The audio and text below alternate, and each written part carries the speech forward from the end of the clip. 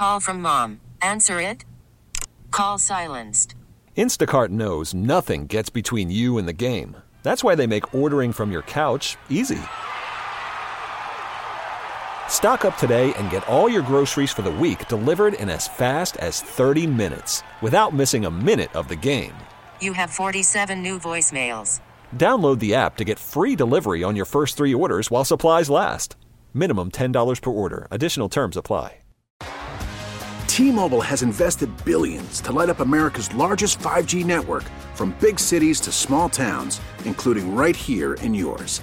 And great coverage is just the beginning. Right now, families and small businesses can save up to 20% versus AT&T and Verizon when they switch. Visit your local T-Mobile store today.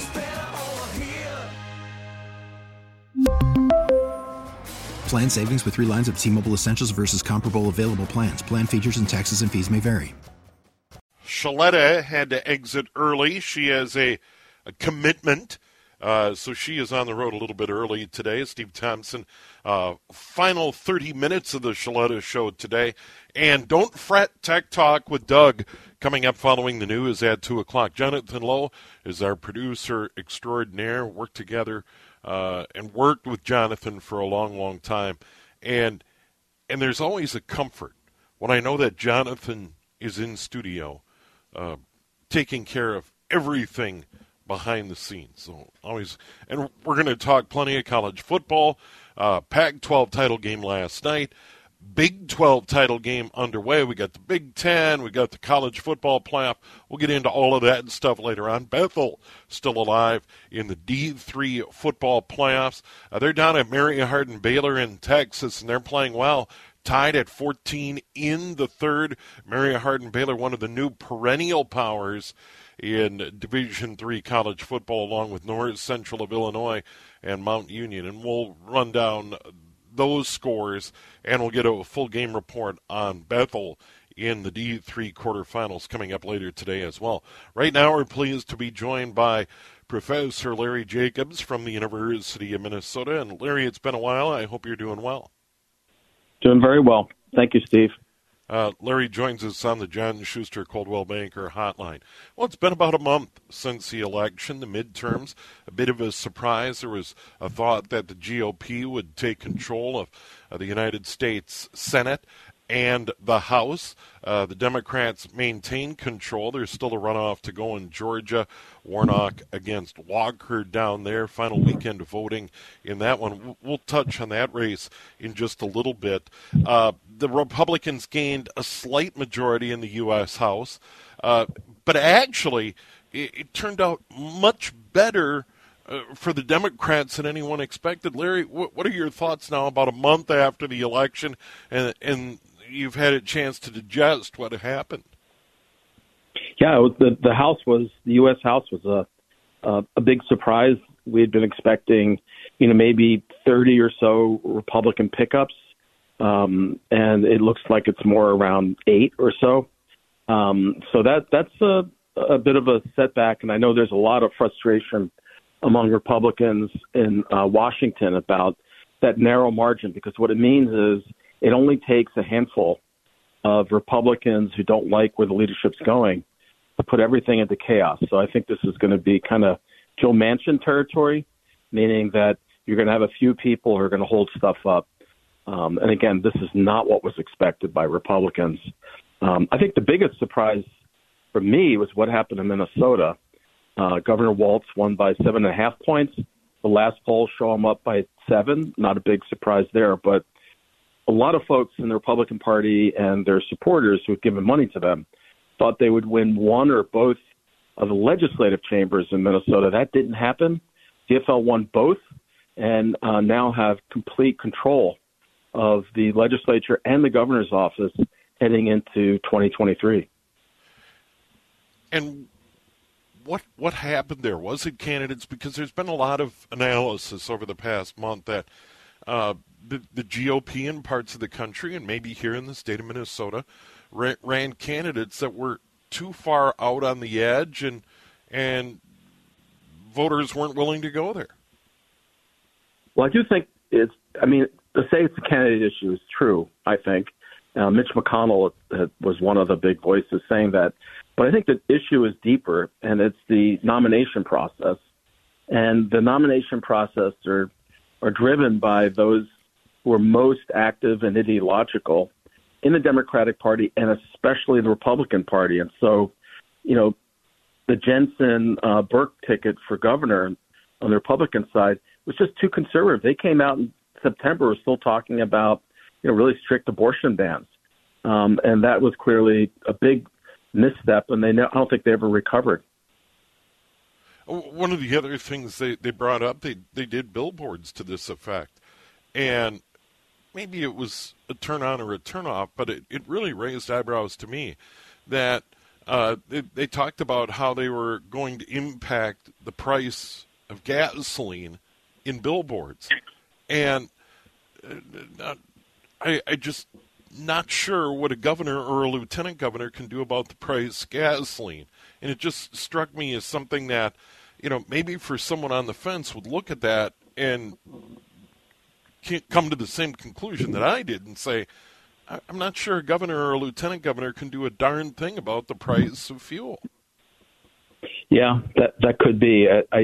The thing that really struck me as I went through the exit polls is that abortion had lost its prominence after the Supreme Court decision in June. It was no longer the number one issue.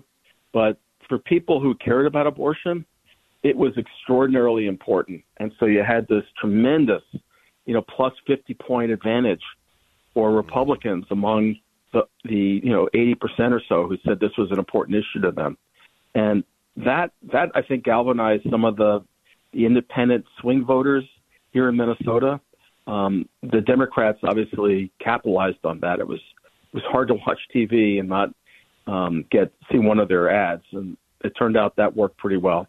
And Joe Biden was unpopular, inflation was high, but I think some of these other issues came in and kind of dominated the thinking of a good number of people. Plus the turnout, it wasn't as high as the record 2018, but it was really high. And it's clear that there are a lot of voters, including young voters, who are keyed in and see our elections as very important.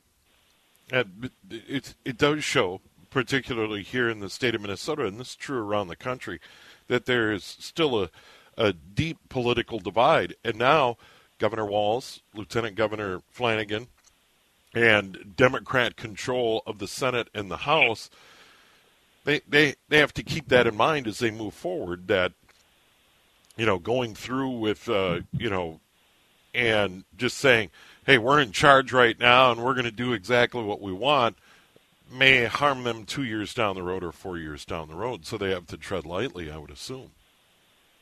Yeah, we'll see about that.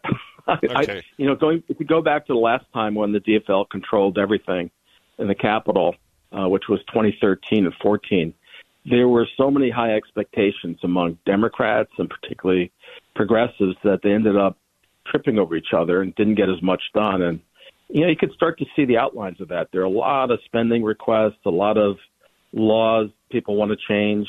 And I think it could be, unnerving to a lot of voters when they start to see this really large, supersized agenda that the Democrats are going to be pursuing. And by the way, this is going to be right off the bat. This is not going to be, waiting until June.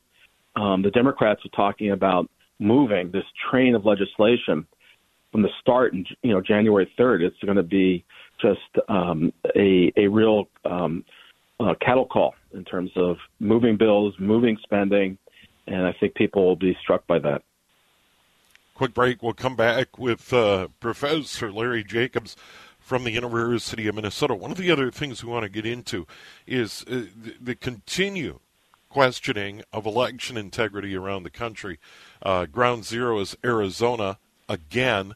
We'll get his thoughts on that. There continues to be unfounded claims of election fraud all over the country and malfeasance. And then, of course, a big runoff in Georgia in the final days. Once again, Warnock against Walker. They're very close, and we'll get Larry's thoughts on that in a moment. Here on News Talk, 830 WCCO. Election Integrity continues to be a reoccurring theme around the country. Professor Larry Jacobs joins us from the University of Minnesota on the John Schuster Coldwell Banker Hotline.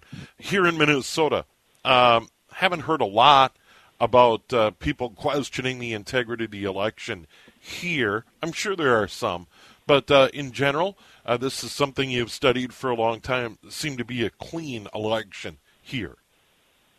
I was pleased. I think it was a clean election. I have not heard too much from folks complaining about, this groundless charge of fraud.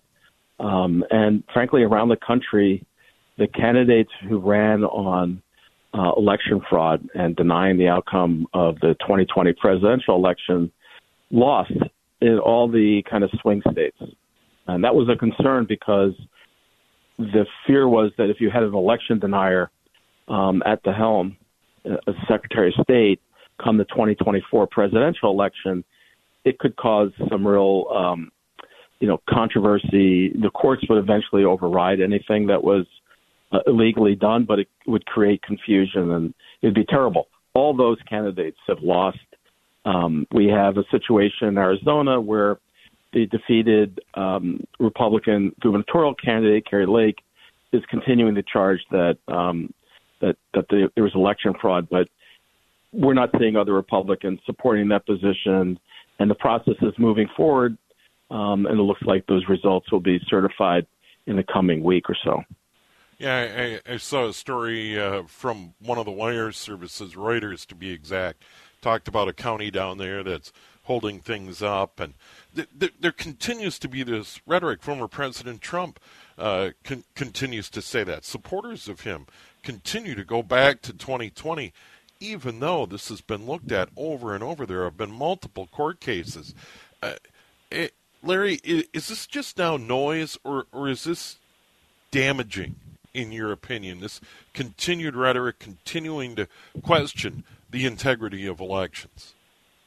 Well, I think it's damaging in two ways. First, we see that confidence in our election system has been dented, and the exit polls show, somewhere around 70% or more of voters reporting that their confidence is not high in our election outcome. Though I will quickly add, we also see that there's 70% who do trust the elections in their state. And I think that's important. But it's also been damaging, in the second sense, to the Republican Party. And I think part of the backlash against Donald Trump among of Republican officials and leaders is that they think this election denying is turning off swing voters, independent voters, that they should have won a bunch of seats, and this election denying may have contributed to that. So, and in addition, there's just a cold calculation of votes. I'm seeing more and more Republicans coming forward and saying, yeah, we need to be supporting mail-in ballots because in the past, before Donald Trump, this is one of the ways we got a lot of votes, particularly from seniors who may not be turning out if the weather's not right or something else comes up. So I do think, it's going to take a little bit of time, but I think we're moving out of this phase of election denying. It's just not good politics, and it's damaging to the country. One final thought on Arizona, particularly Maricopa County. A lot of Minnesotans wintered down there, spent time down there. That's Phoenix. That's the Valley of the Sun. And it took forever to get results out of Maricopa County. Is that something that contributes, that something needs to be done where, maybe it doesn't happen the night of the election, but within a reasonable period of time that results are tabulated? So we've got tension here. We've got, on the one hand, the expectation of results in a expedited manner because we're all eager to see them. On the other hand, this is one of those you cannot make a mistake situations, and so there's great care. Now, add into it that the number of mail-in ballots is very, very high, and those ballots need to be counted very carefully. They need to be tracked carefully to make sure only the eligible ballots are being counted, and they're being counted accurately. So I think, could they do it faster? Maybe. But I think taking good care and not having mistakes, that's a higher priority, and we just have to be a little patient. We have only about a minute or so, Larry. Always good to visit with you. Georgia, a runoff down there. Warnock against Walker. Democrats already have control of the Senate. A very, very close race. It is, and I would just note that the Republican gubernatorial candidate, who's the incumbent, Kemp, he won decidedly. And he was up against Abrams. This was expected to be a close race. It wasn't. Kemp won by a long shot. And so the frustration among a lot of Republicans is, how could the Republicans put up such a weak candidate as Herschel Walker? They should have won this race, in line with what Kemp did. Instead, they're in a very close race. Polls show the Democratic incumbent, Reverend Warnock, up by, a few points. No one's calling this race for sure. But I do think there's a lot of frustration among Republicans about how Herschel Walker got the nomination. And, to be honest, Donald Trump had a big part in it and the primary process. Well, Larry, always good to visit with you. Thanks so much for the time. Great to be with you. Take care. Professor Larry Jacobs from the University of Minnesota joining us. Stephen Forshilletta. All the news, all the weather coming up at 2 o'clock. And then Tech Talk, Doug is in. We'll take your calls and texts. If you're having computer problems, Doug's the man. We'll get to that in a moment here on CCO. T-Mobile has invested billions to light up America's largest 5G network, from big cities to small towns, including right here in yours. And great coverage is just the beginning. Right now, families and small businesses can save up to 20% versus AT&T and Verizon when they switch. Visit your local T-Mobile store today.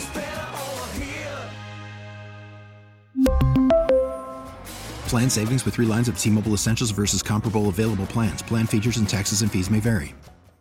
We get it. Attention spans just aren't what they used to be. Heads in social media and eyes on Netflix. But what do people do with their ears? Well, for one, they're listening to audio. Americans spend 4.4 hours with audio every day. Oh, and you want the proof? Well, you just sat through this ad that's now approaching 30 seconds. What could you say to a potential customer in 30 seconds? Let Odyssey put together a media plan tailor-made for your unique marketing needs. Advertise with Odyssey. Visit ads.odyssey.com.